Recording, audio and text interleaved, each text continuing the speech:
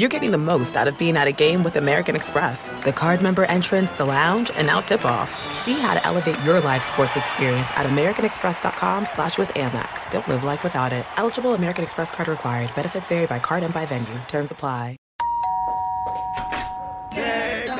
Listen, Zach, carolers. Huh, cool.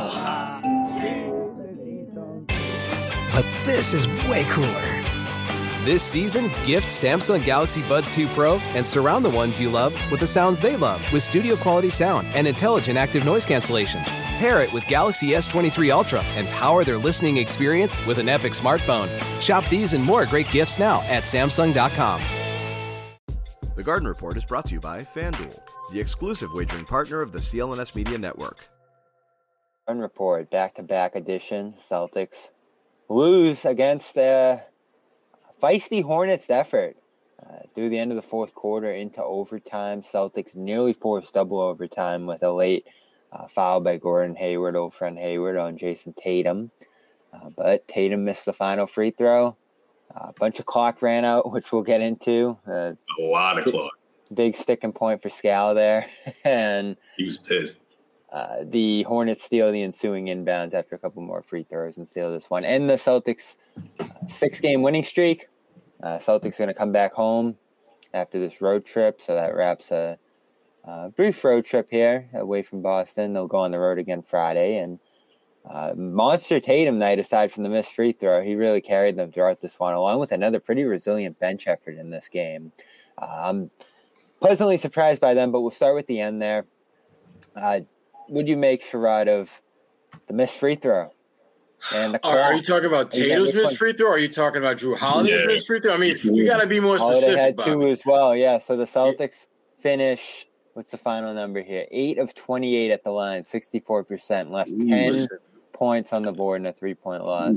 Man. They played a crappy game. I mean, bottom line, the way they looked down the stretch looked like a team that was mentally tapped out, that they just didn't have the mental energy and fortitude to push through one more time and get the win, because Charlotte didn't do anything special down the stretch. They wasn't like, they came up with these, all of a sudden, these great plays and the Celtics were just completely out of sync. No, the Celtics were executing up until the absolute last ending of plays, which is to finish them. They just didn't finish up plays. Drew Holiday, an excellent free throw shooter, misses 2, late in the fourth quarter, that if he makes both, it's a game time. If he makes one, it puts Charlotte in a very precarious position where they need to knock down a 3, which I just don't think they would have done. The Celtics look like a team that was just mentally gassed down the stretch. Because for the most part, they did just enough to keep a little bit of distance ahead of Charlotte, but not enough to put Charlotte away. And I thought this was more about the Celtics being mentally drained than it was anything Charlotte did. And it happens from time to time. But it'll be important to keep an eye going forward when they play Milwaukee in a couple of days to see, are there any lingering effects to what we saw tonight, or is this kind of a one-offer? Yeah, that's the thing, Sherrod. I feel like I would assume or guess, if I had to, that this was a one-off, because I just essentially, like you said, I mean, they did they dropped the ball in a big way here. But in my opinion, I just feel like they just thought they had already sealed the victory, maybe by halftime, right? That was the body language coming into the third quarter. And like you said, the Charlotte Hornets didn't do anything spectacular. They just executed. They just attacked the rim. They seeked high percentage shots in that third quarter, which in my opinion had a big reason why they were still hanging around. And then the Celtics missing all these free throws, I mean, you're just giving these guys more of a reason to stick around. And I also feel like the Celtics did buckle down at some point, especially that crucial stretch going into like the final 4 minutes of that fourth quarter, where they were able to sort of build a little breathing room, right? 2-possession game, 7-point lead. And then it's almost like they looked at each other and just like, yeah, we're good. We got this one. And Charlotte just had one more run in them, to force that overtime. And that's when you're in a position like the Charlotte Hornets, that's all you need, right? You just need to force some extra basketball, an extra overtime period to take that momentum and keep it for good. And I feel like the Celtics were just really backpedaling in a big way. They couldn't believe themselves, looking up at that scoreboard and realizing that, not only was it a tie game, but that the Charlotte Hornets had stole that momentum. This is what happens when you play a scrappy team, though, like this, though. This is what happens when you play a scrappy team and you don't bury them when you should. You saw this the other night with Golden State and Oklahoma City, where Golden State, they knew they pretty much had that thing wrapped, and then, bam, OKC was able to force it in overtime, and pretty much anyone who watched that game or saw glimpses of it knew that Golden State was not going to win that game in overtime because they were just mentally tapped out. And Boston looked a lot like that tonight. I mean, Drew Holiday misses free throws that he never misses. Tatum doesn't deliver. Weird Holiday night. Yeah, there were plays in the game that were so unusual. Like there was one time where Drew Holiday got an offensive rebound, grabbed the ball, and like it seemed like he just like it was a TV glitch where he just kind of stopped, and then he tried to put it back up and got it swatted off the glass rather than just laying it up. And it was weird things like that all night with him. Tatum had a great game scoring the ball, but Tatum would be the first to tell you that this was not a great game for him because he didn't do the things that he's supposed to do down the stretch, making free throws, little things, not losing Gordon Hayward. That kind of hurts. Not cool at all. This was just, they looked like a team that was mentally drained near the end of this game, and they were just hoping and praying they had enough left in the tank to get over the hump and get out of town with a victory. But, Charlotte, to their credit, they made the most of Boston, letting them hang around, and they were able to get the win. Their mind was already in Boston, Sherrod. And we saw glimpses of this last season, or you could say even the last two seasons, where you would see those rare first half, performances out of Tatum. And not to say that, he never has spectacular, first half performances, but there were a lot of them the last couple of years where I felt like you sort of saw him kind of lose the team. It was almost as if the team kind of just looked at him and said, hey, you built this lead and we just lost it. Maybe we need you to come bring, when you see the Celtics playing that type of basketball, that brand of basketball, which we haven't seen a whole lot of this season, where it's just not as team oriented and guys getting their touches, you're gonna put yourself in that position where a team has a chance, and that's what the Hornets did. I mean, that's what they had, right? And I felt like they just capitalized that on a big way. When you look at a team on the tail end of a road trip who's already thinking about going back home, on this 5-game winning streak or what it was, or 6-game rather, and now you're like, man, we just dropped that. We just lost that game in overtime, So I really wouldn't. I'd be shocked if you see the same type of approach Wednesday night against the Bucks. Thinking this is a one-off, but either way, it's inexcusable. I don't think it's a one-off because they played pretty poorly in Memphis too. As Joe said, they were lucky to win that game. Yeah. Similar to but Bob, he was mad at his stars, man. That was more of a. I saw what you were doing in that third quarter, and I benched y'all. He's not gonna call them out by name. He's not gonna do that, especially this early in the season. But I feel like that was more about pointing to the stars, saying like, "Hey, don't ever take your foot off the gas pedal like that." I'll bench you. I'm not afraid to do that. Well, you mentioned a situation here tonight in the third quarter where they have like a 10-ish point lead. Feels like they're about to hit the gas pedal, as you say, and extend this lead out to an insurmountable point against Charlotte. They had done that earlier in the season against some inferior competition, and it turned into those massive blowouts in games like Washington, Indiana. But tonight they just let the Hornets stick around, and a lot of it was that dribble penetration. I mean, Ball was just killing guys off the dribble. His half-court effectiveness improved as the game went on.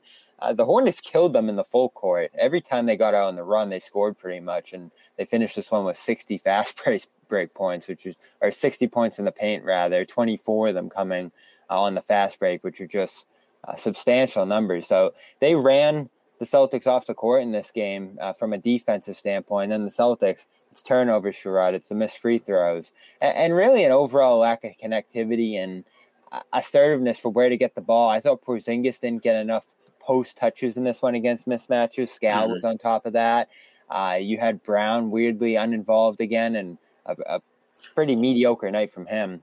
Well, I think with Jalen, I think the biggest issue was foul trouble. I mean, he just never was able to get in any kind of flow, any kind of rhythm. And what we're starting to see with this Celtics team, when you look at Jaylen Brown, for example, when he's not into a good rhythm, that takes a little bit away from Porzingis, who they have great connectivity out there. And not tonight. Yeah, not tonight. And that was, and I think Jalen's foul trouble had a lot to do with that. Because this was one of the few nights that I don't recall there being one or two or three of those great JB and Porzingis lobs that they have made a regular part of what they're able to do. I know there were a couple times where Jalen had dribble drive penetration, and had the defender kind of, in that limbo. Do I stay with Porzingis? Do I go out on Jalen? And they screwed that up where Jalen would shoot a floater that was off, or he would take a shot that was off. And I think right now this was a bad game for him. It was a bad game for Tatum down the stretch. Drew Holiday and the missed free throws near the end of the fourth quarter. There's a whole lot of blame pie to go around for this loss. And you can't put it on any one player or Joe Mazzulla solely. They all get a piece of this one. Hey, John Zanis. I can put it on one player. What's going on, guys? Pick a player, and I'll match that player because as crappy as your player you pick, there was one who was just as crappy. Well, there's one person who's getting a ton of heat. 1-9, by the way. There's one person who's getting a lot of heat in the chat here, and I think that's justifiably Jalen. And I'm not here just to dunk on Jalen. I just wanted to say, I just wanted to say to your point. And yeah, you can give slices of blame pie everywhere. Hauser couldn't shoot. Holiday was sloppy as hell. Just really bad passes. Some wild shots. Like channeling kind of inner Marcus sort of moments for him the last couple of games. But bad. And then, you could dissect the entire overtime. But as you had mentioned, Jalen getting in foul trouble should have killed them because Tatum played the whole third, and he had to because Brown went out so early with a fifth foul and a dumb one at that, and he was having a bad game to begin with anyway. And you needed Brown to spell Tatum. So you start the fourth quarter with this, oh my God, look at this lineup. And it looked terrifying. Brissett, Pritchard, Hauser, and Cornette, right? Yeah. And the sad part, right. Yeah. Go ahead, John. You start that quarter up 6. They get a couple buckets and everyone's like, oh, here we go. And then they held that lead and they held it through halfway through the quarter and in fact extended it by just a little. I think it was a 7-point lead. It was 4-0, John, the Hornets, and they called a quick timeout. They called a quick timeout. You think the starters are just going to come flying off the bench, and they keep the whole 5 group out there. They extended it to 97-89 on Mihailuk's three-pointer. So from 6 to 8-point lead tonight. At the 7:20 mark. Stretch. Yep. And then around at 6:38, Tatum, Brown, KP all come in. Pritchard stays. And Holiday stays on the bench. He doesn't come in until a minute or so later. You could have maybe, sub Pritchard back in late because Hauser clearly didn't have it tonight and Pritchard did. Joe figured that out and started OT. But, look, you guys mentioned a lot of things that it was, the end of a trip and they look checked out and this and that. But, you're right. If you go through the whole thing, that entire overtime, among the things that happen, Jalen misses a free throw. Tatum smokes a layup. Smoked a layup. Brown tried that dunk. Oh. Brown tried that stupid dunk earlier. Brown, a horrible contested 2 that somehow KP tipped it in. So you get the bailout. Tatum does not go for a rebound, at all, just watches as a Hornet snatches it away from him and then kicks back out. Hornets score 114-113 Porzingis at that kind of point. Got dominated in the center matchup tonight. Yeah, he did. And then Pritchard somehow ends up with the ball way too long at the end of a clock. His shot gets blocked, 24-second violation. Holiday's offensive rebound bails them out there again after another bad possession, and they get that 3. And then Tatum completely falls asleep on a back cut with Hayward on the next possession. Yep. And that's a tie game, 116. That was horrible. What is he doing at that point? Just satisfied with his 3? That's a clutch moment in the game. He's not even kind of looking. He's nowhere on that. And I've had people talking about that's the worst play of the game right there. I know he had 45. That's the worst play of the game right there. And then you come down, and early in the clock, Brown just launches a 3 in the corner for no reason. Like, what are you doing here? Just horrible basketball. Yeah, they were just brain fart after brain fart. Away a 10-point lead in the fourth, right? Right. The brain farts were all over the place. And Porzingis is on the bench, yeah. Right. That's why John. That's why I say that they all sucked. Other than Pritchard, I think every single player who played like more than 50 minutes was crap. tonight. I don't care that Tatum had 45. He was not good. He wasn't good because he wasn't good when the game absolutely mattered. And when you start looking at the mistakes that he made, that's you don't do that when you're the best player. You don't do that. And he did. And there's a lot of reasons why, but the bottom line is they stunk. They absolutely stunk. Pritchard was the only one that actually came to play and play well. And to his credit, he was due. He was so due to have a game like this. And to Bobby's point earlier, Bobby, I'm not sure. As Joe Sway, he thought this was just kind of one offer, but you're right. The Memphis games, they suck too. They just found a way to win. They just played a little bit better than Memphis. Play well. Oh, Toronto's a scrappy. Toronto's a better team than Memphis, I think, at this point, and better than I think the point Charlotte is, you're slowing down a little bit here. The 3-point shooting's coming back to earth just a little bit. Your hot offensive start to the year is starting to cool down a little bit across the board here. And again, 2 starters are missing tonight effectively, so you have to consider that as well. But how are they going to manage this? Like, can you reemphasize the defensive end of the ball to win a game like this? I mean, they were just non-existent on that end, as you mentioned, John, with the mistakes there. 17 offensive rebounds allowed, turnovers in the missed those are layups lazy. I mean, look, there. Some of them are lazy. Some of them were just simply that Williams, I thought, well, Williams was a beast out Dominant. there. You're right. Porzingis got dominated. But Williams was honestly the most impactful player. There was one play late team. where he shot, grabbed his own miss, and finished right through him. Other than LaMelo, Williams was. It might even be Williams. Williams was a plus 33 tonight. And he grabbed 8 offensive boards. That guy is one of the best centers in the league already. Unbelievable. He was outstanding, and you're right. It did mess Porzingis up. Porzingis finishes a team low minus 26, and again, I'm not going to place it all on plus minus. It was really more a matter of the bench just played so much better. Luke Cornett a plus 25 in 19 minutes. We'll give you that one, Bobby. Big ups to the bench. We talked about them last night. They're starting to find themselves. And Hauser missed shots tonight in a starting role, but Pritchard finds his shot. So they're push them to the side because they do not deserve any of the blame pie tonight. That group, they don't. But the bench, yeah. Well, Hauser was in the starting lineup, so I'm going to go with that. Hauser was in the starting lineup because he was horrible. He was just, and the shots that he was missing are the shots that he's been getting all season long. Right. But you balance that with what Pritchard did, and I get it. I get it. You don't feel, and he wasn't. And I'm not going to sit up here and blame Sam was the reason they lost because that's not the case. But he wasn't very good. Tatum. I mean, you start like Tatum's I said at the top of the list. Pritchard was the only one that I felt played a good game. Yeah. Everyone else sucked. Crypto P is safe. I agree with that. I mean, what's going on? So. I want to pull up the recent games for Jalen because this has been a few in a row here. He had 12 points last night, too.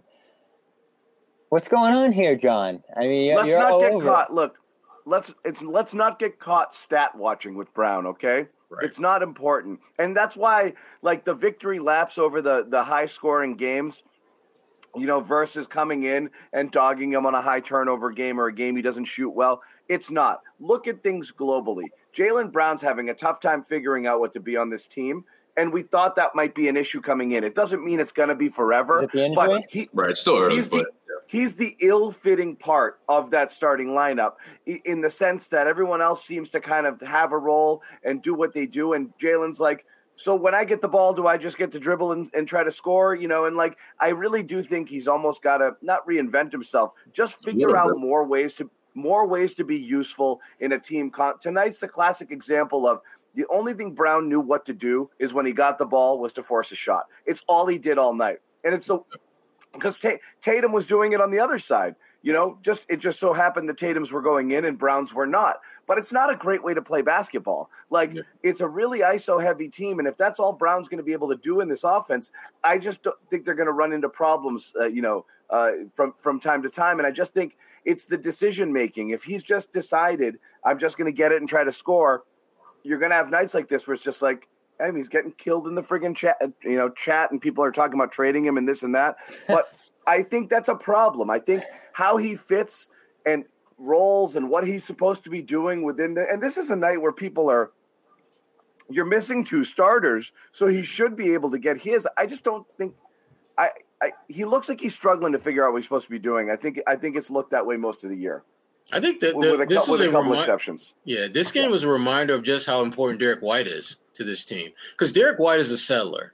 He keeps everyone kind of feeling good about themselves, and he knocks down a few shots to make sure that he's actively engaged. Remember the play last night, Sherrod, where he just handed Tatum the dunk on the fast break? Yeah. That was a perfect example. Yeah. I mean, he does all those little things that you absolutely need to keep your stars happy and to keep yourself fed in the process. When he's not there, guys get a little too greedy sometimes. Guys are looking to try to make plays, and Jalen, I think, is the the classic example of that.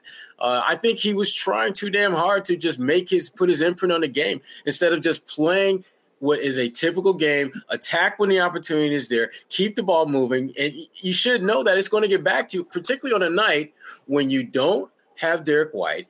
You don't have a guy like Al who's going to give you those second and third shot opportunities because of his ability to keep balls alive and do some things defensively. And that didn't matter. He was trying to get his. And we've seen enough games where that just doesn't work for him. It just doesn't. Yeah.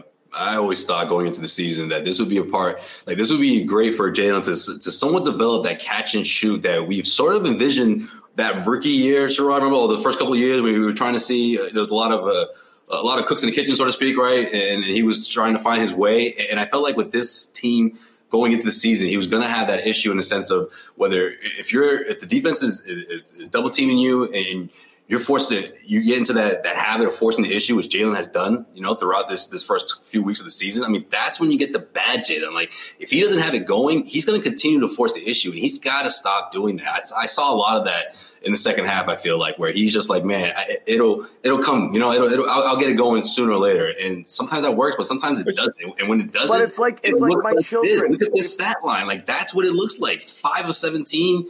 Bunch of chucking threes, not open within the flow of the offense shot, but a lot of force shots. And I think that's when he gets in his own head, and that's when it's just like it's just a snowball effect. But it's also when he's at his best, Josue. That's the problem. Is like when you know how to play one way, that's the it's you're going to keep going to that way. Right? The next game's going to be a 30-30 game from Brown and Tatum, and everyone's going to be like, see, we love these guys. What other duo would we rather have? Of course, you're going to have those games too. Like when they're going in, that stuff is great.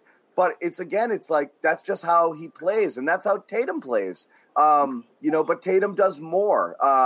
Tatum's a little but there's times when it's just not there for Tatum in the sense of the lanes or the way he's being defended. And what does he do? He passes it off. He rebounds. He finds other ways, and then he finds offense. Like, there's been times where it's halftime, the Celtics are up by 10, and Tatum's taking like 6-7 shots. I mean, we've seen that this season already. Yeah. And then he goes off in one of those third or fourth quarter performances. Right. And it's just tonight it was in reverse, but it can't.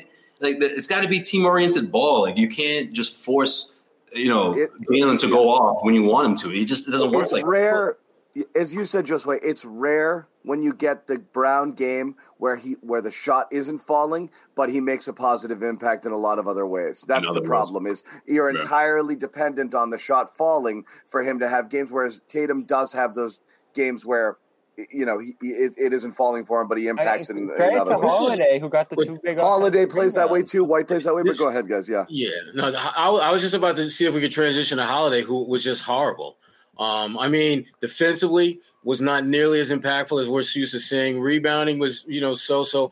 Shot selection, shot taking, his entire game for the most part was kind of just absolute trash tonight, and that.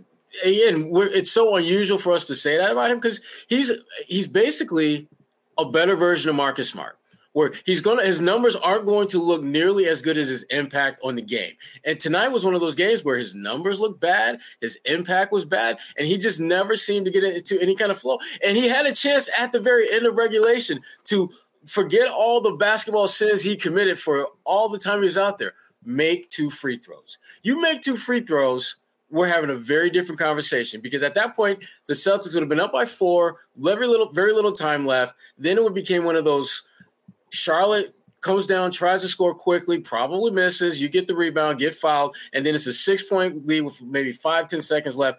Game over. Now you missed 2 free throws, which you just don't expect a guy like Drew Holiday to do. And I just thought he was horrible tonight. And there are very few games where I watch him play and come away feeling that he was trash. This was one of those games. I thought he was worse. I thought he was worse yesterday. Against Memphis? I thought yesterday was his worst game. Today was a mixed bag with a lot of bad, but also there was some good in there too. But you're right. The defensive slippage tonight I thought was a problem. And when you have a 33-year-old on the second of a back-to-back and you took away his backcourt running mate and Derek White, who takes a lot of pressure off there, you might see it a little bit. And, you've got, the Hornets were feisty, and it was team. Yeah. Drew looked his age tonight. This was one of the few times Drew looked his age out there. These kind of teams have given the Celtics issues. You think back to that Thunder game last year, and this is a different Hornets team. Last year it was tall teams. Mm-hmm. Yeah, and athletic and long. Those teams can give them issues. Teams that crowd up the paint, and Mark Williams with the 3 blocks tonight helps in that sense. The difference, though, Holiday and Jalen here, I can't remember the little things Jalen did, as Joe Sway and John both mentioned there, to make up for the bad shooting, scoring night. And when you end up on the bench for most of the second half in foul trouble, that exacerbates that on a night where you're already down 2 guys. One thing you can say about Holiday is he had 2 key offensive rebounds in that second half, and he stayed on the floor for 37 minutes. Not to say he was great, but you got to minimize your bad nights to some degree. And Jalen's inability to do that tonight is probably what cost him the game. Not to pin it on one player, Sherrod, but I hate to. This is it, Colin. By the way, throwing up the super chat here. This was it, Colin. This is the starters came back in and they pissed this lead away, 108-199. But go ahead, Bobby. And you could see that coming. I want to group Jalen and Jason together in this, even though Jason's been better and more consistent than Jalen this year so far. You come into this year saying that you're going to be all defense. And then Tatum had a big block late in this one. But really, there's a higher standard I want to see from both of them individually on that end, especially if their shot's not there that night, like Tatum in Memphis last night, or wherever he might have struggled at certain points through the schedule so far, Jalen at different points. We keep saying there's going to be a guy every night who doesn't have the best game. And so far it's been Holiday and White eating those lesser offensive nights and putting in more in those little areas, screening, passing, rolling, rebounding, all those little things. Jalen and Jason have to be just as great as those guys at those little things in the game. Even Porzingis is embracing a lot of that. I just haven't seen enough of it. Tatum's had a great scoring year so far. He's had his moments in isolation defensively, especially against Philly in those 2 games. But not tonight. And Jalen, I can't even remember one thing, John, that he did to salvage this night for him. Drew, I can point to a couple of things. But Jalen, no. I thought Brown picking up a bunch of fouls. Yeah. Brown had all around as one of his worst games of the year. He was a net negative tonight. This is like a playoff game right here. And he checked in was on the court. The 6-minute mark of that fourth, too. But when he was on the court, they were worse tonight the whole time. Every second he was on the court, he really, really – this isn't just piling on. This isn't an agenda. He was a net negative tonight. He did not help them in any way at all. And Tatum took most of the second half off, and that hurts them. He was hot as hell in the first half, and I think he thought he's getting his 50-piece and they're walking out of here, and everyone will talk about how great he is, and he didn't play great either. When you're not getting it from your leaders and then you're throwing in 2 guys, two of your top 6 players not playing, KP having an off night, Holiday having an off night, you could, as you said, you could see this one coming from a little bit away. Score early this NFL season with FanDuel, America's #1 sportsbook. Right now, new customers get $150 in bonus bets with any winning $5 money bet. That's $150 if your team wins. If you've been thinking about joining FanDuel, there's no better time to get in on the action, NFL. The app is so easy to use. There's a wide range of betting options, including you got spreads, you got your player props, you got over-unders, and more. So visit FanDuel.com/Boston and kick off the NFL season. FanDuel, the official partner of the NFL. 21 plus and present in Massachusetts. Hope is here. First online, real money wager only. $5 pregame moneyline wager required. First online real money wager only. $10 first deposit required. Bonus issued as non-withdrawable bonus bets that expire 7 days after receipt. See terms at sportsbook.fanduel.com. Gambling helpline ma.org or call 800-327-5050 for 24/7 support. Play it smart from the start. GameSenseMA.com or call 1-800-GAM-1234. We're talking about the blame pie. Look at this. Yo, you guys, this is dope. I like it. We're looking at the blame pie here. Tatum, Brown, Holiday, Joe, Sam. We should change the blame pie to the blame lemon squares. Yeah, right there. Well, if Luke had a part of it, I don't know if he does. Yeah. Can't blame Luke tonight. We've talked about everyone with Joe. Blame pie's got to make the bracket in March. So I'll talk to you guys about Joe. What do we have? The issues with the hoarding the timeouts, issues with maybe sitting Porzingis a little bit late. I will say, I think sick again of talking about the timeouts, but go ahead.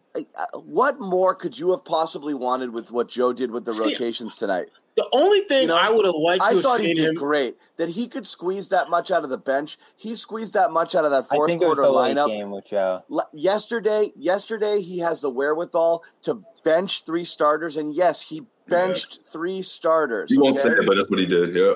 He benched 3 starters in his second year as coach. No other coaches did that. We were ranting and raving about these guys coming out and playing like ass and saying bench their asses, leave the bench guys in there and see what happens. And everyone's like, dude, this isn't pickup. This isn't like youth league. You don't do that.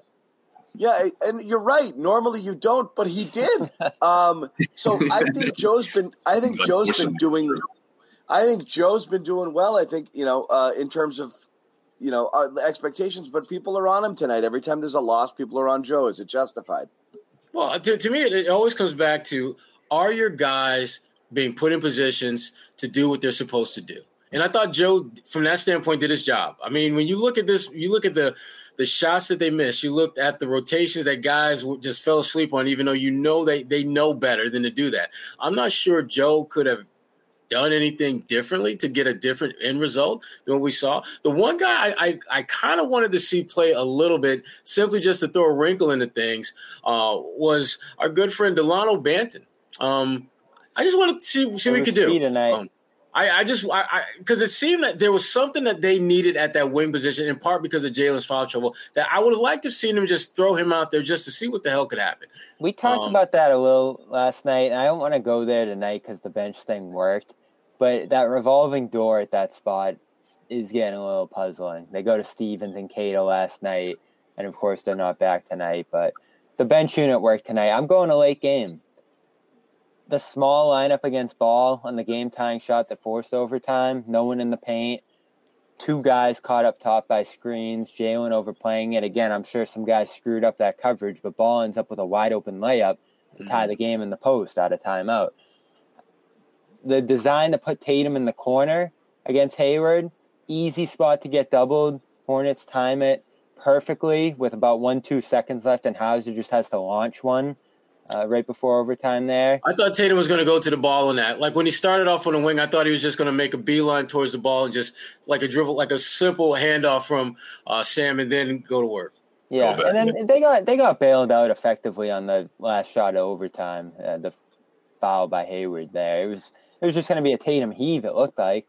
So late game for me is where Joe, I think, struggled a little bit in this one. But to your point, John, the rotations, managing 2 guys out in this game, back-to-back, all of that, I think it's fine. And I really do get sick talking about the timeouts. There were maybe moments in this game where he could have called one, but I think we're so far past the point where that's going to, like, if you think that's what this team needs, you're just going to have to go get someone else at this point because it's not his style.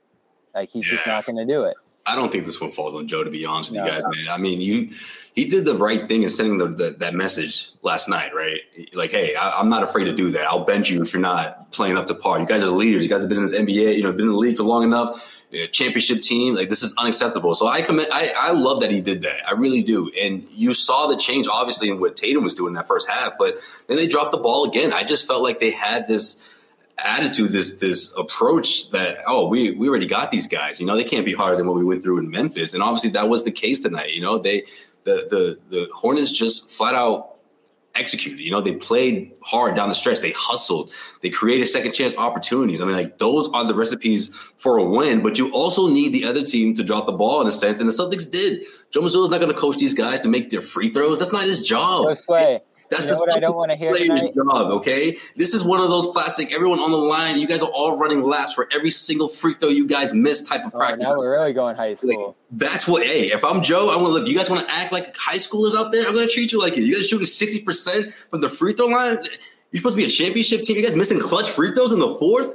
Everyone on the line, we're running. What's it say? What's old school. If I'm Joe, that's my approach. What's it say about Joe right now that he is going in this direction? Again tonight, the 5 character lineup in the I like board. that. He's showing some character here. He's showing he's not afraid to evolve as a coach, and obviously we all know that. I like it too. To show that already this early into the season, I think speaks volumes to who he is. It really does. They can't slip up, right? Right, because I feel like he's like, man, I can't mess this up. There's no way. So he's gonna cross every T and dot every I, and this is a great, obviously, teaching moment for him to instill in these guys right now. Yeah, it's worrisome that that's what's going on right now, if that's what it is. I'm letting up a little bit. You mentioned the great one, John, where Tatum's not getting back on that play. Yeah. You just can't have that. It's a good thing because I honestly, I think they respond. They respond in a big way Wednesday night. And if they don't, and if it becomes a habit, obviously, then we have another discussion to have. But, Wednesday's going to be challenging.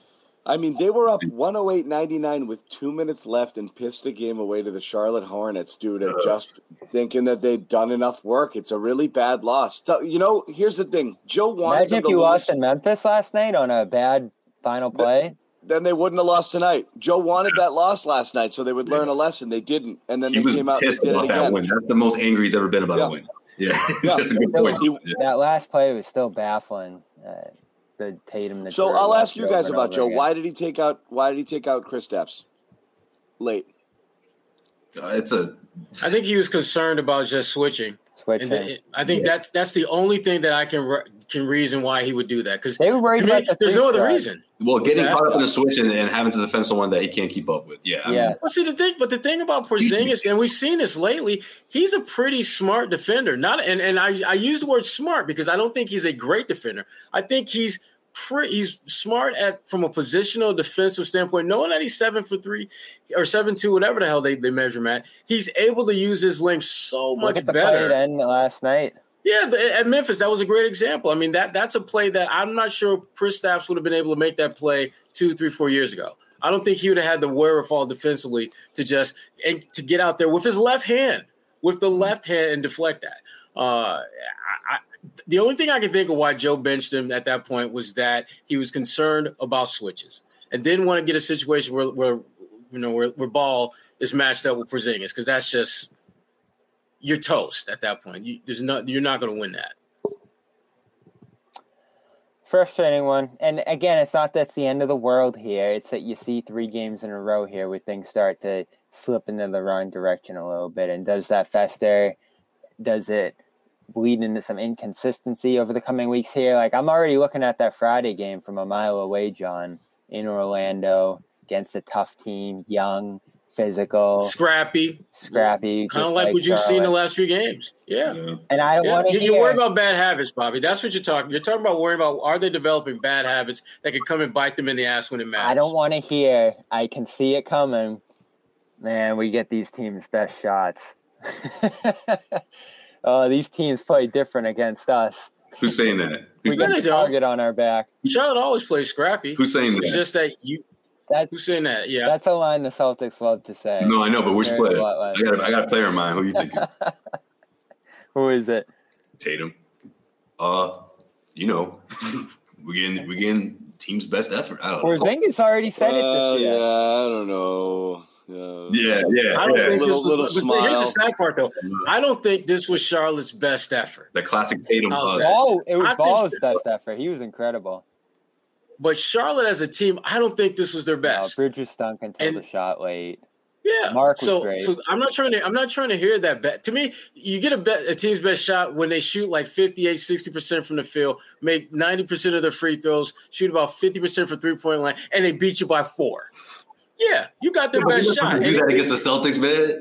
Like that's exactly. So technically, this is their best shot against undermanned Celtics team, I guess. But I see what you're saying. I just feel like you weren't going to get much better than this, even though the Celtics sort of opened the door for them to even blow them out the water. I'm going to go back to the point that John made earlier about the 108-99. At that point in the game, you're up by 9 points. There should not be any scenario that results in you losing.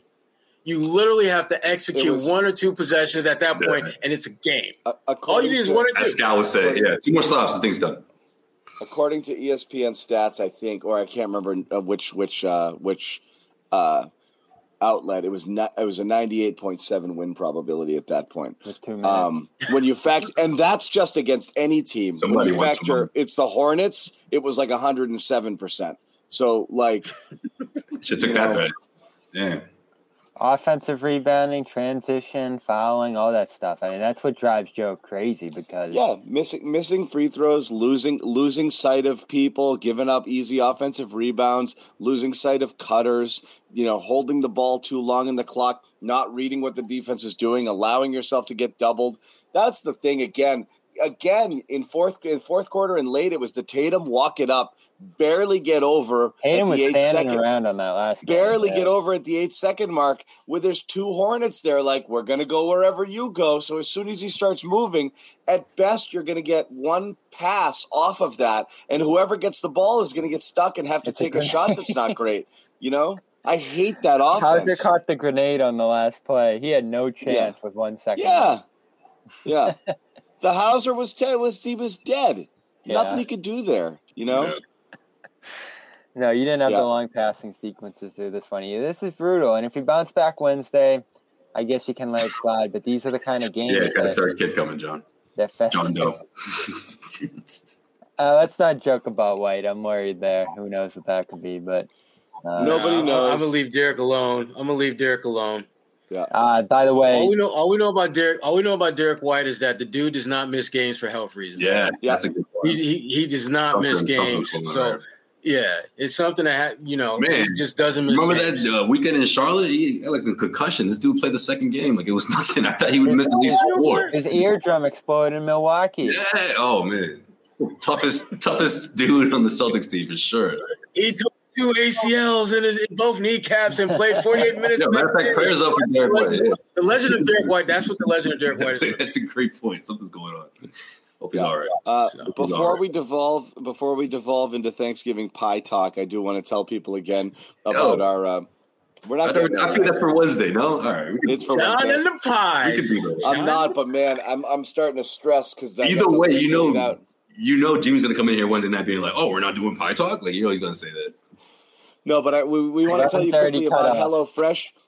Order your HelloFresh boxes now for after Thanksgiving because, again, you're not going to want to cook. You're not going to want to shop. That's where I'm getting mine. I survived a trip to the grocery store today, and I swear my cortisol levels were just – I couldn't believe when I got out of there that I lived through it. Like, you could see people are hanging on by a thread, like people are getting cut off and like can't get through. Somebody will just leave their cart in the middle of the aisle and just be whatever. And you just see people like fucking move. Is that you? And they're trying to keep it together. This is that week. Yeah, it's so true. Yeah, it's you just see John walking out of the supermarket like, thank God I'm out of there. No, I'm like, take it. It's like if you're the idiot that goes shopping on Christmas Eve for your presents, like, it's you deserve be crazy. That, right? Like, right, but like you know what you're getting into when you're going grocery shopping a day or two before Thanksgiving, and it's stressful. But anyway, you don't want to deal with that after the holidays and that little bridge between Thanksgiving and Christmas. So sign up, get your HelloFresh boxes right now, and get free breakfast for life at hellofresh.com/CLNS free. Use that code CLNS free. Order whatever the hell you want, but know that in it is a breakfast item for the rest of your life. Every time you order HelloFresh, they're going to throw some breakfast in there, too. Egg bites. They're throwing in an extra sausage, egg bites. Damn. Yep, an extra meal. Those are good. Those are good. Damn, those are good. So again, HelloFresh.com. Customize your menu, whatever you want. Switch out your proteins, your vegetable, your starches. Make it low carb, make it keto, make it gluten-free, whatever you want to do, pescatarian, vegetarian, whatever you want, mix and match. You tell them what you want. They will send it to you. Creative recipes, simple menu cards, easy to follow, ingredients pre-portioned, farm fresh, sent to your door. You just open up the box. 15, 20 minutes later, you're eating a restaurant quality meal at half the price. So again, HelloFresh.com/CLNS free. Use that code CLNS free. Get free breakfast for life. You know, I've been looking for the best deal on Celtics tickets, and with over 28 million downloads, SeatGeek is the #1 rated ticketing app. There are more than 70,000 events every single day on SeatGeek, including concerts, sports festivals, and more. With the NFL, NBA, and NHL seasons in full swing, you don't want to miss out. SeatGeek has your tickets to every game. Plus, artists like Travis Scott are on tour. They put all the tickets across the web in one place to make sure you're getting a good deal. Each ticket is rated on a scale of 1 to 10, so look for the green dots. Green means good, and red means bad. Every ticket is backed by their buyer guarantee, and SeatGeek is the only site that lets you return your tickets ahead of the event with swaps. So as you know, I always come through for you guys. You can use my code DREAMERSPRO for $20 off tickets at SeatGeek. That's $20 off your first purchase with promo code DREAMERSPRO. Make sure you check the link in the description to download the app.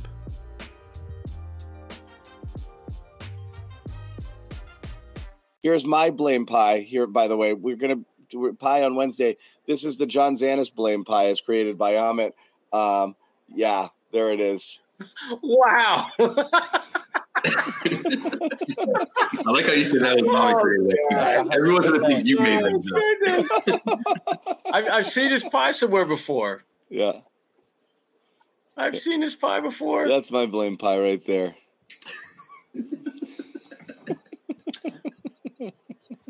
I'm not touching John's blame pie. You want to sliver that? Not today. You know what that means, though, right, guys? Sherrod's saying there'll be other nights, right? Again, am I going to get ahead of myself? I said it earlier. I said it earlier. I'm not placing the loss. There's a lot of people who didn't play well. Sherrod had it right. There's a lot of people who did not play great games tonight. Mine, like I said, is. That's why, like we were talking about it last night, like wins, losses, whatever. You're looking for, does this team have it? You know, that's it. You're judging them each night on whether or not they're playing well together. You're getting the most out of their players. They're getting the right combinations. They have the ability to get serious, to close teams out, to get rid of some of the old habits that's plagued them for 3 years. And for the most part this year, you've seen it. You just haven't seen it as much the last 3 games. And 2 of those games you still escaped with victories, which is saying something because maybe in the past those games could have been losses. There's 3 or 4 games this year that could have been losses in previous years. So on the whole, I do think they're overall playing better. I still think the JB question from the preseason is still a little bit unanswered in terms of what they're going to do. The 3 main things we thought coming in, the bench. How's just going to work the rotations? What are you going to get out of them? Jaylen Brown in his role, now that there's so many other people who do so many other things out there, and it's not just him and Tatum, how's he going to adapt? Because Tatum's clearly still going to be the alpha. And then Mazzulla. I think those are the 3 things. And every time, I think those are the things people pipe up the most about in the chat because that's the stuff that we're looking at, here. So, again, it's still incomplete, but my feelings on Jaylen figuring out his role and maybe evolving it a little bit. And I know we've talked about just playing a little off ball, not just standing in a corner, which I know is what Mazzulla likes, a little bit more cutting, a little bit more movement, just other types of things. And then as Bobby talks about all the time, that commitment to defense. You're either about that life or you're not. I'm still not sure if these guys are.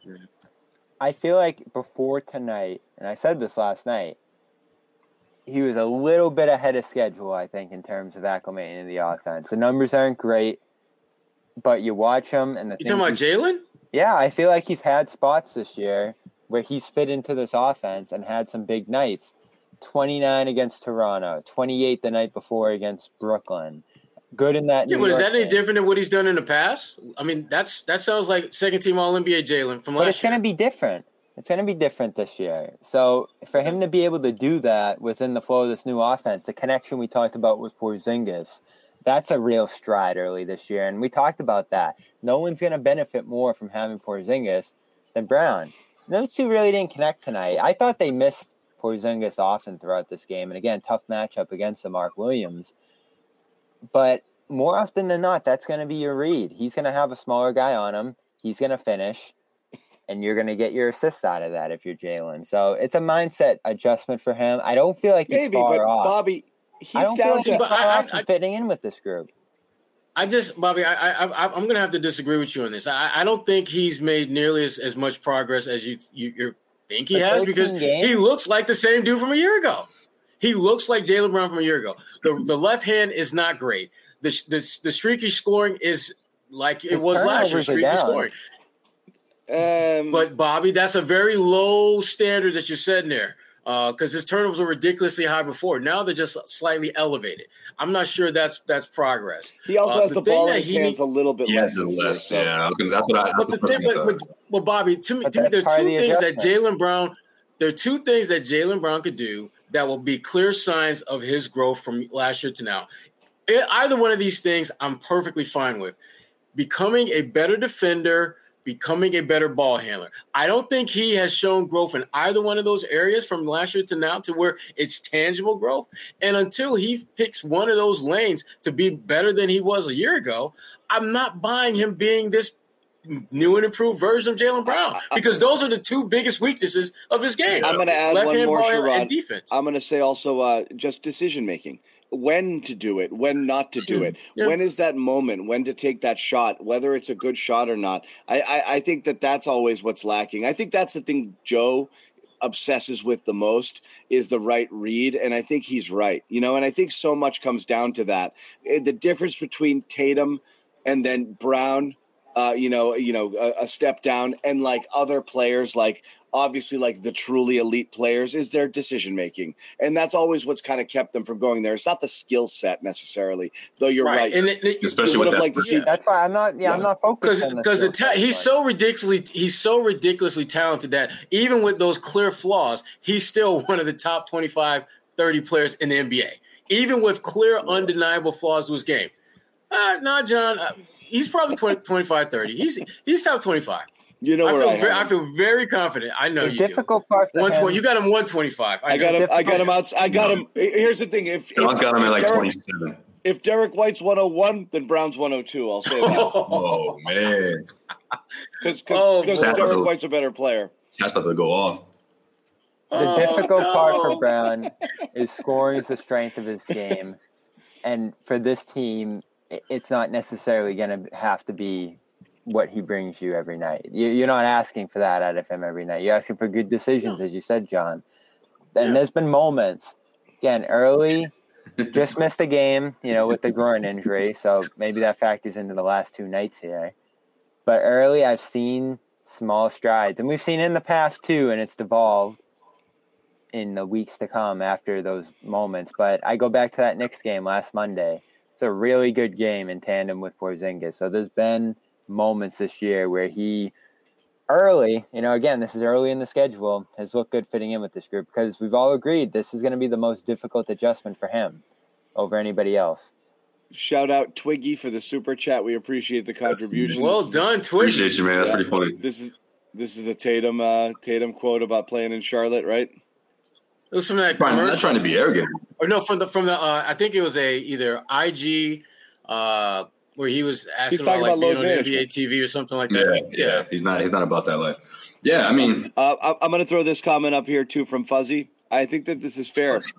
They've been this team as much as they haven't this year. So there's some games that they've looked complete, and some games where it's been found a way to scramble. It's just a big difference. Trying to fight off those demons, right?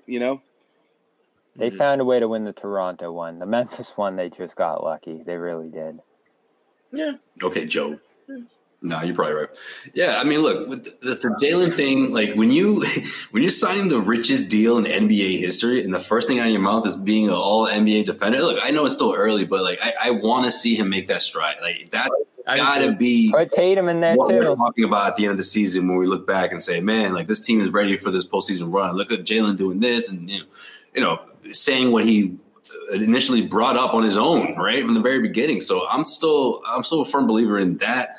Unlocks consistent offense on the other end, you know, whether it's finishing in fast break, whether it's just using that to motivate yourself on the offensive end of the floor, to play smarter, you know, maybe becoming or really going in depth with film and studying opposing teams. Somehow he's able to unlock ways to take advantage of going against those same teams on the opposite end. I mean, that's the kind of thing I feel like maybe Jalen is missing. You know, we don't know what he does behind closed doors. I'm not going to go on a limb and say that he's not that kind of player, but hopefully that's where he grows this season. And that's what I think is honestly going to unlock his offense. That doesn't necessarily, you know, it's not like he's a struggle to be consistent on offense every single night, but I just want him to be, I want him to be efficient, you know, and I think that's what leads to his efficiency, you know, becoming a better defender. Well, I don't need him to be efficient. I need him to be more impactful. I just want to address Colin in the super chat. Thanks for the contribution, Colin. I will say that the Warriors pick is already gone, and I'm starting to get really nervous about it. I really wish the Celtics had dealt their own pick rather than that Warriors pick because the wheels are coming off that wagon. That being said, I think Donovan Mitchell is a superior player to Jaylen Brown. For sure, but I just don't think that's a trade that's going to necessarily be made. When we're talking about Jalen, this is an interesting stat. If it's true, I haven't had a chance to look it up. Under 15 twice in a row for the first time since January 2020. Wow. If that's true, that's pretty interesting, to see it. And again, when you look at his game log, it has been an interesting one. You have a 13, a 12. I mean, and this is in 11. How many games have they played? 13, 12, 13. 13. 13. You have a 13, a 12, an 11, and an 11. So, 4 games, kind of at that lower point table total, and another one at 16. So that's not something he's normally accustomed to doing. But only one of those games was one where he shot, he had an 11 shot game and a 13 shot game. But I mean, last couple of games, 17, 16, that's where he should be on this team with the amount of talent that they have. And I think that that's reasonable. But Sherrod, I cut you off there. I wanted to get to that super chat. You were saying? No, you forgot. No, you're good. No, you're good. The thing about Jalen, and is that when you talk about him in the whole all NBA defense, let's be honest and keep it real. Tatum is closer to being an all NBA defender than Brown is. Mm-hmm. And to me, that's a problem because I thought both of those guys talking about all defense, to me, it made more sense for Jalen to place a greater emphasis at that end of the floor and be elite because Tatum is still going to be your best scorer, whether he's all NBA defense or not. So to me, that was a golden opportunity for Jaylen Brown to put his imprint on this team in a significant way in an area that they need him to be. When you go back and look at this game, I mean, there were many, many possessions, more than I thought, where you had Jason Tatum matched up with LaMelo Ball.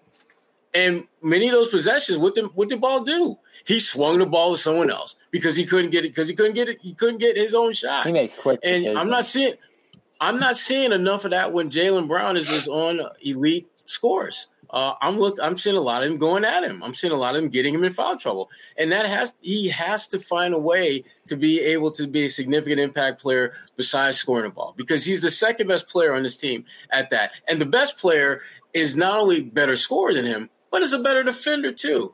And Jalen is that superior athlete. So why not use that athleticism and be an elite defender? Do you feel like they've gotten him into the mid-range enough this year too?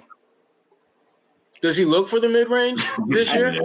I think he does, but it's always it's always like it's my turn to shoot sort of thing. It's not within the flow, It's not it's a late shot clock fadeaway. Yeah.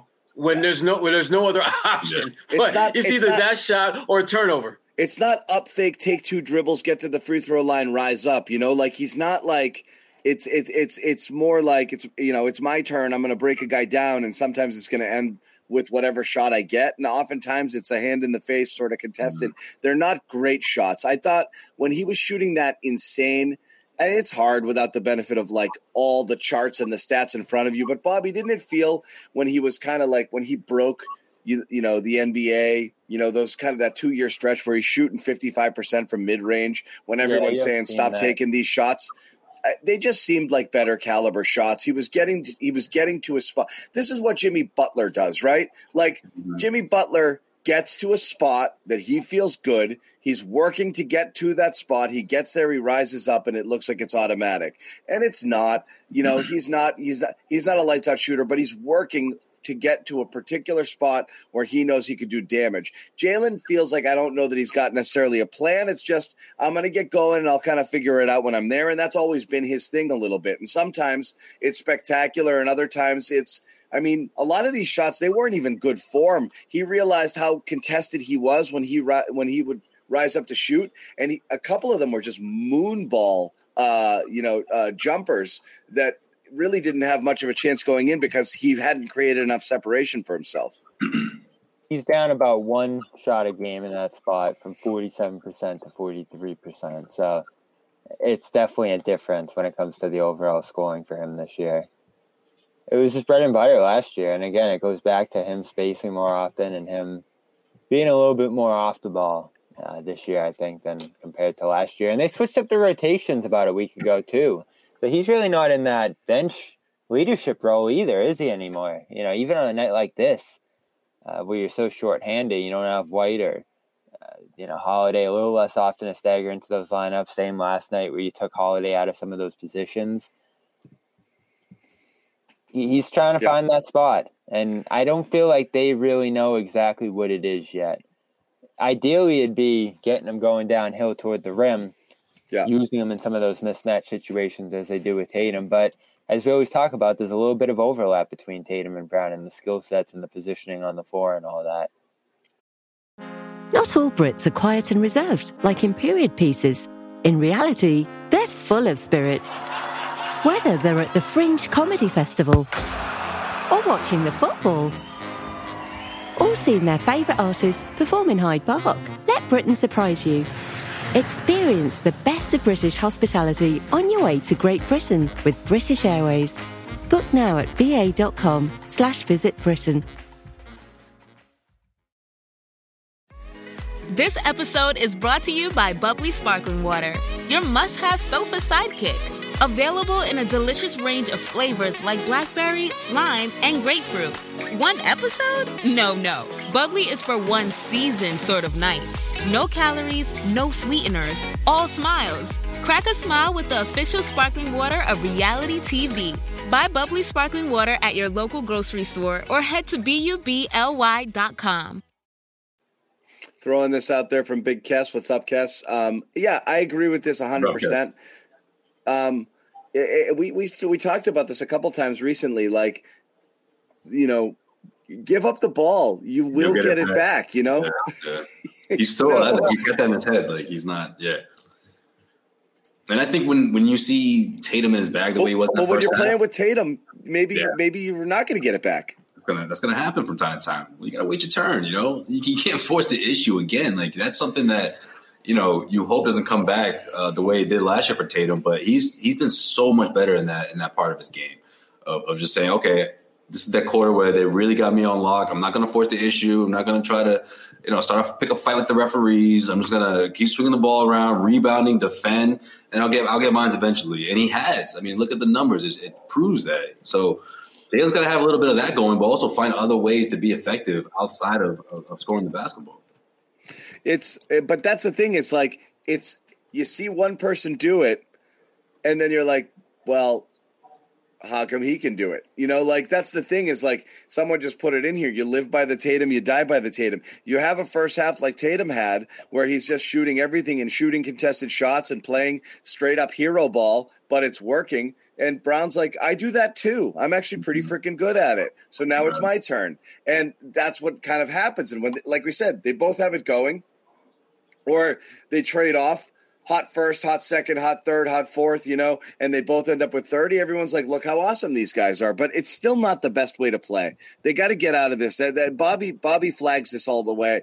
Like, this is the weirdest thing about this team. It feels like with more people on here who can do things with the ball and guards who are more than willing to move it, this would be a team that would distribute the ball better. But they're way more ISO heavy than than I would have thought that they would be at this point. They've been very ISO heavy early on this year.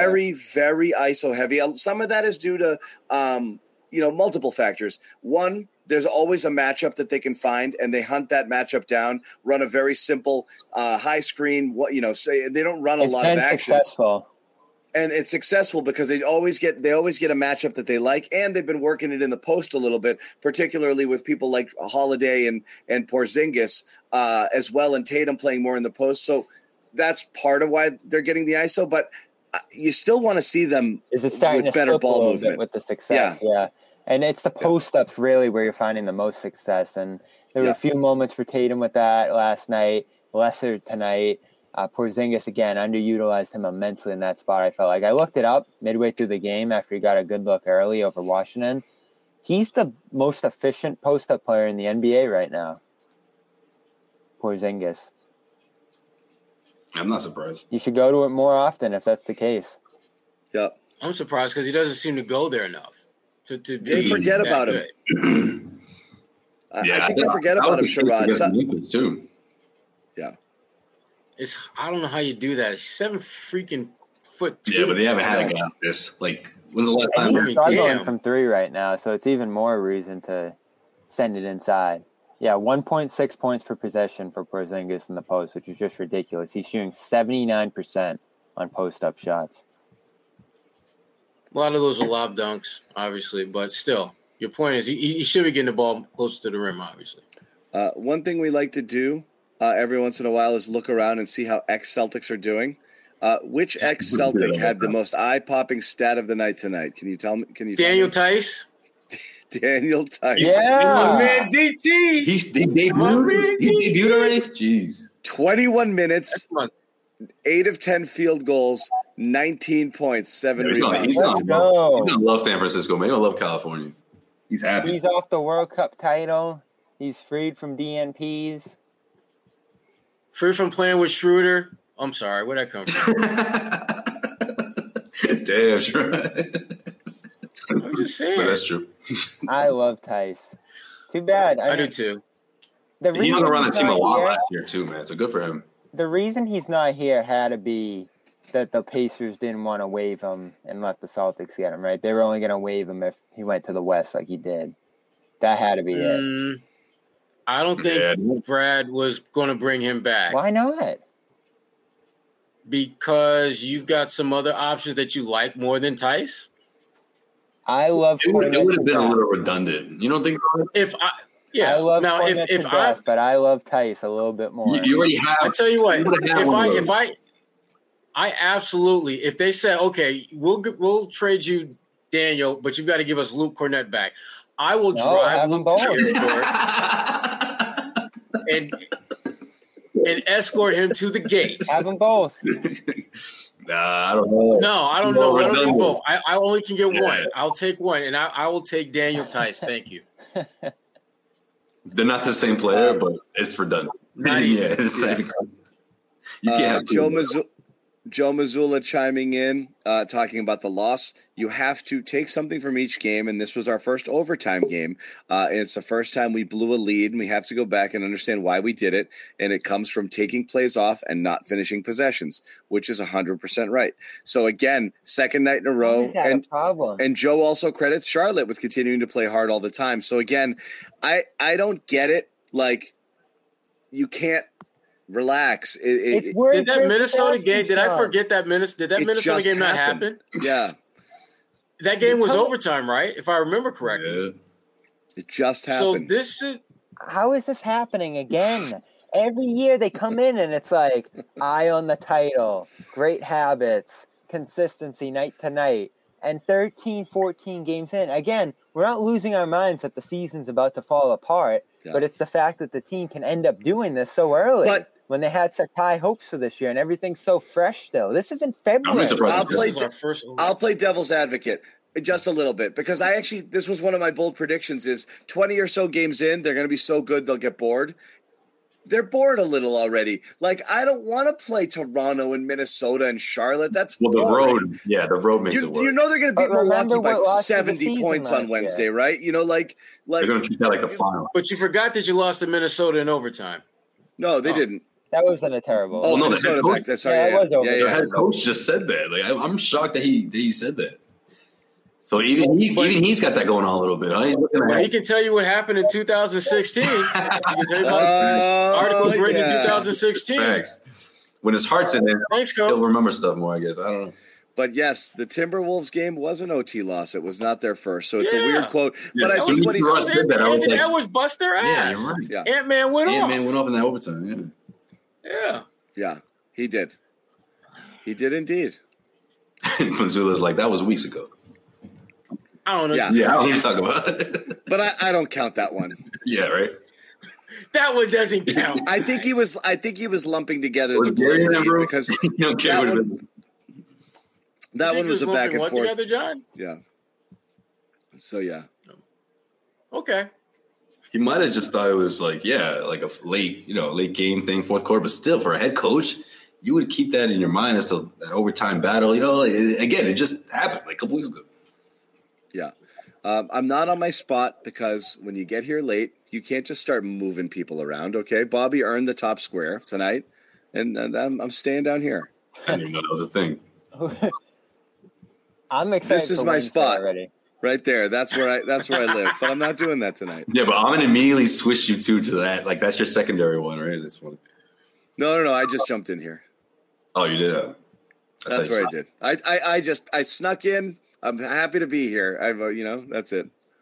I came in late. You guys were already running the show. Well, you subbed in. The timing was impeccable. By the way, Bucks scored 142 tonight for their 5th straight win. Who's this? Bucks. The Bucks. Okay. Nice. Wednesday's gonna be interesting. Yeah, it should be a good game. I think they win Wednesday by 25. I think they'll. Yeah, I think they're going to play a great game. Who's covering Giannis? Why does it matter? Doesn't matter. Doesn't matter who's guarding the best player on the other side. Jalen should be leading the charge. I'll tell you that much. But I'm excited. Well, let's put it this way. I'll put it this way. Lopez versus Porzingis. If you look at the box score for the Bucks win tonight, Giannis was 20 for 23 from the field. Jeez. I absolutely want to play him next game. The likelihood that he will be that ridiculously efficient is very slim, and you know. You know what else? You know what else is really remarkable about this box score? That they gave up 129 points to the freaking Wizards. So rather than worrying about who's going to guard Giannis, worry about who on the Bucks is going to guard anyone. Yeah, because it sounds like the Celtics might have a few players walking into the building with easy passes all game long. Yeah. So that's always the thing. And when your backcourt's Lillard and Beasley and Connaughton, that can be a problem. You're not afraid of that defense? No? My goodness. They had the worst defense in the league at one point. It's a good point. It's going to be an Al day. It's going to be a Bobby agenda Al Horford night. The thing I worry about against Milwaukee is guys getting too eager to go ISO. That's what I worry about. Because when you look at the guys that are supposed to be guarding you, it's like, damn, Drew Holiday, why do you're going to have to show some restraint to not just want to go at guys because you know they can't guard you. You know, and Lillard, I don't know. Dame is one of the great scorers in the game. He takes nothing away from him, but he's not locking nobody up. He's not a defender. That's not who he is. You're starting Horford if White's out. What's that? You're probably starting Horford if White's out.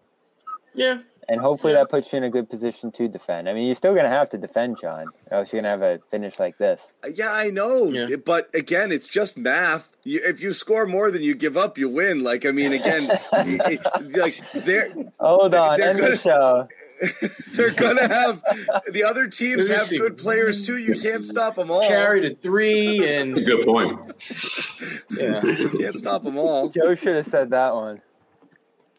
We could have wrapped it up right there. But I'm interested in the matchup. I do think there's some challenges. Offensive rebound in particular. You give up 17 in this one. Brooke and Giannis on those boards. Might see that as a vulnerability. Maybe you're not as able to grab them on the other side. And then if White's out, it is that challenge of containing Lillard and the other shooter scorers on the perimeter there. So I do think there's some challenges here. I do think generally the Celtics match up well with them. But if you're not starting the game with Horford and White's back, does Porzingis pick up a couple fouls early, try and defend Giannis? Right. Is he away from the ball? So is he covering a guy like Beasley or something in that starting group? That's kind of the back and forth I'm interested in seeing between these two coaches. But back to Joe, I think he's been pretty effective the last couple of weeks. Adrian Griffin there has really struggled at different points early on with Milwaukee. So I do think you actually have a pretty substantial coaching advantage going into this game. Yeah, first-year coaches. I don't care how many years you've been on a sideline as an assistant or as a player. When you're the head coach, it's a completely different ballgame. And it takes time to adjust and adapt to that role. And Adrian Griffin is no different. So, is this a revenge game for Drew? This is one of the games where you look at Joe Mazzulla and say you clearly have an edge, coaching edge, going into this game. I think it's pretty clear. Well, revenge game for Drew, too. I was dying to talk to him out there in Memphis about that. It's not just a revenge game for Drew, but it's a I'm better than Drew game for Dame, because some people are questioning whether that was a smart move by the Bucks at all. So, if you're Dame, you're inspired for sure. Yeah. And just that be in when those two are matched up against each other, that's going to be must-see TV. Especially at TV. Because they are going to go at it. Yeah. They're going to go – it's going to get personal. There's no way you can get around it feeling personal for those guys. Right. For the point that Jerem raised about Dame and obviously Drew Holiday, one, it's your former team that you pledged you want to be with forever. Within 72 hours, so they kicked you to the curb? And now you're coming off of one of probably your worst two-game stretch since you've been a Celtic. You're going to be motivated to go out and ball out like you haven't balled out all season. Like John said, though, might be Holiday on Giannis and White on Lillard. The way they guarded this year. It's been interesting because I wrote about Holiday's defense and just all the different guys he's guarded through his career. To start this year, the guys he's guarded most, Maxey at the top, but Randall, Embiid, and Towns round out 3 of the top 5. So he's been guarding big guys, Jackson included, throughout this year. He's been like a center with the matchups he's had defensively.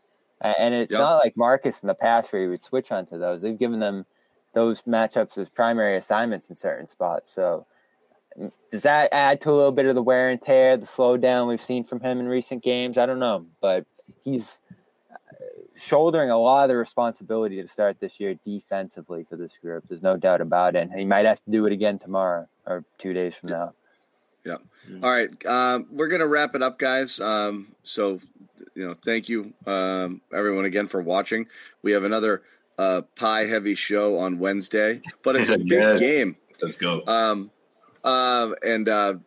Joe Sway and Bobby will both be at the Garden. Jimmy and I'll be doing the show from my kitchen most likely, and Jimmy Toscano as well. But this is the matchup everybody wanted, right? The big one. This is a fun pre-Thanksgiving treat for us. Good measuring stick, especially after this. This kind of stretch of crappy opponents and crappy, inconsistent effort. I do think you're seeing the best version of the Celtics on Wednesday, and this will be a fun game and a really cool atmosphere. Crazy so crowd, make sure you guys tune in and hang out with us, and we'll kind of roll it right into Thanksgiving here with you guys. And again, thank you for hanging out with us and watching and chatting and tolerating all of our takes. And we'll see you guys on Wednesday. Take care.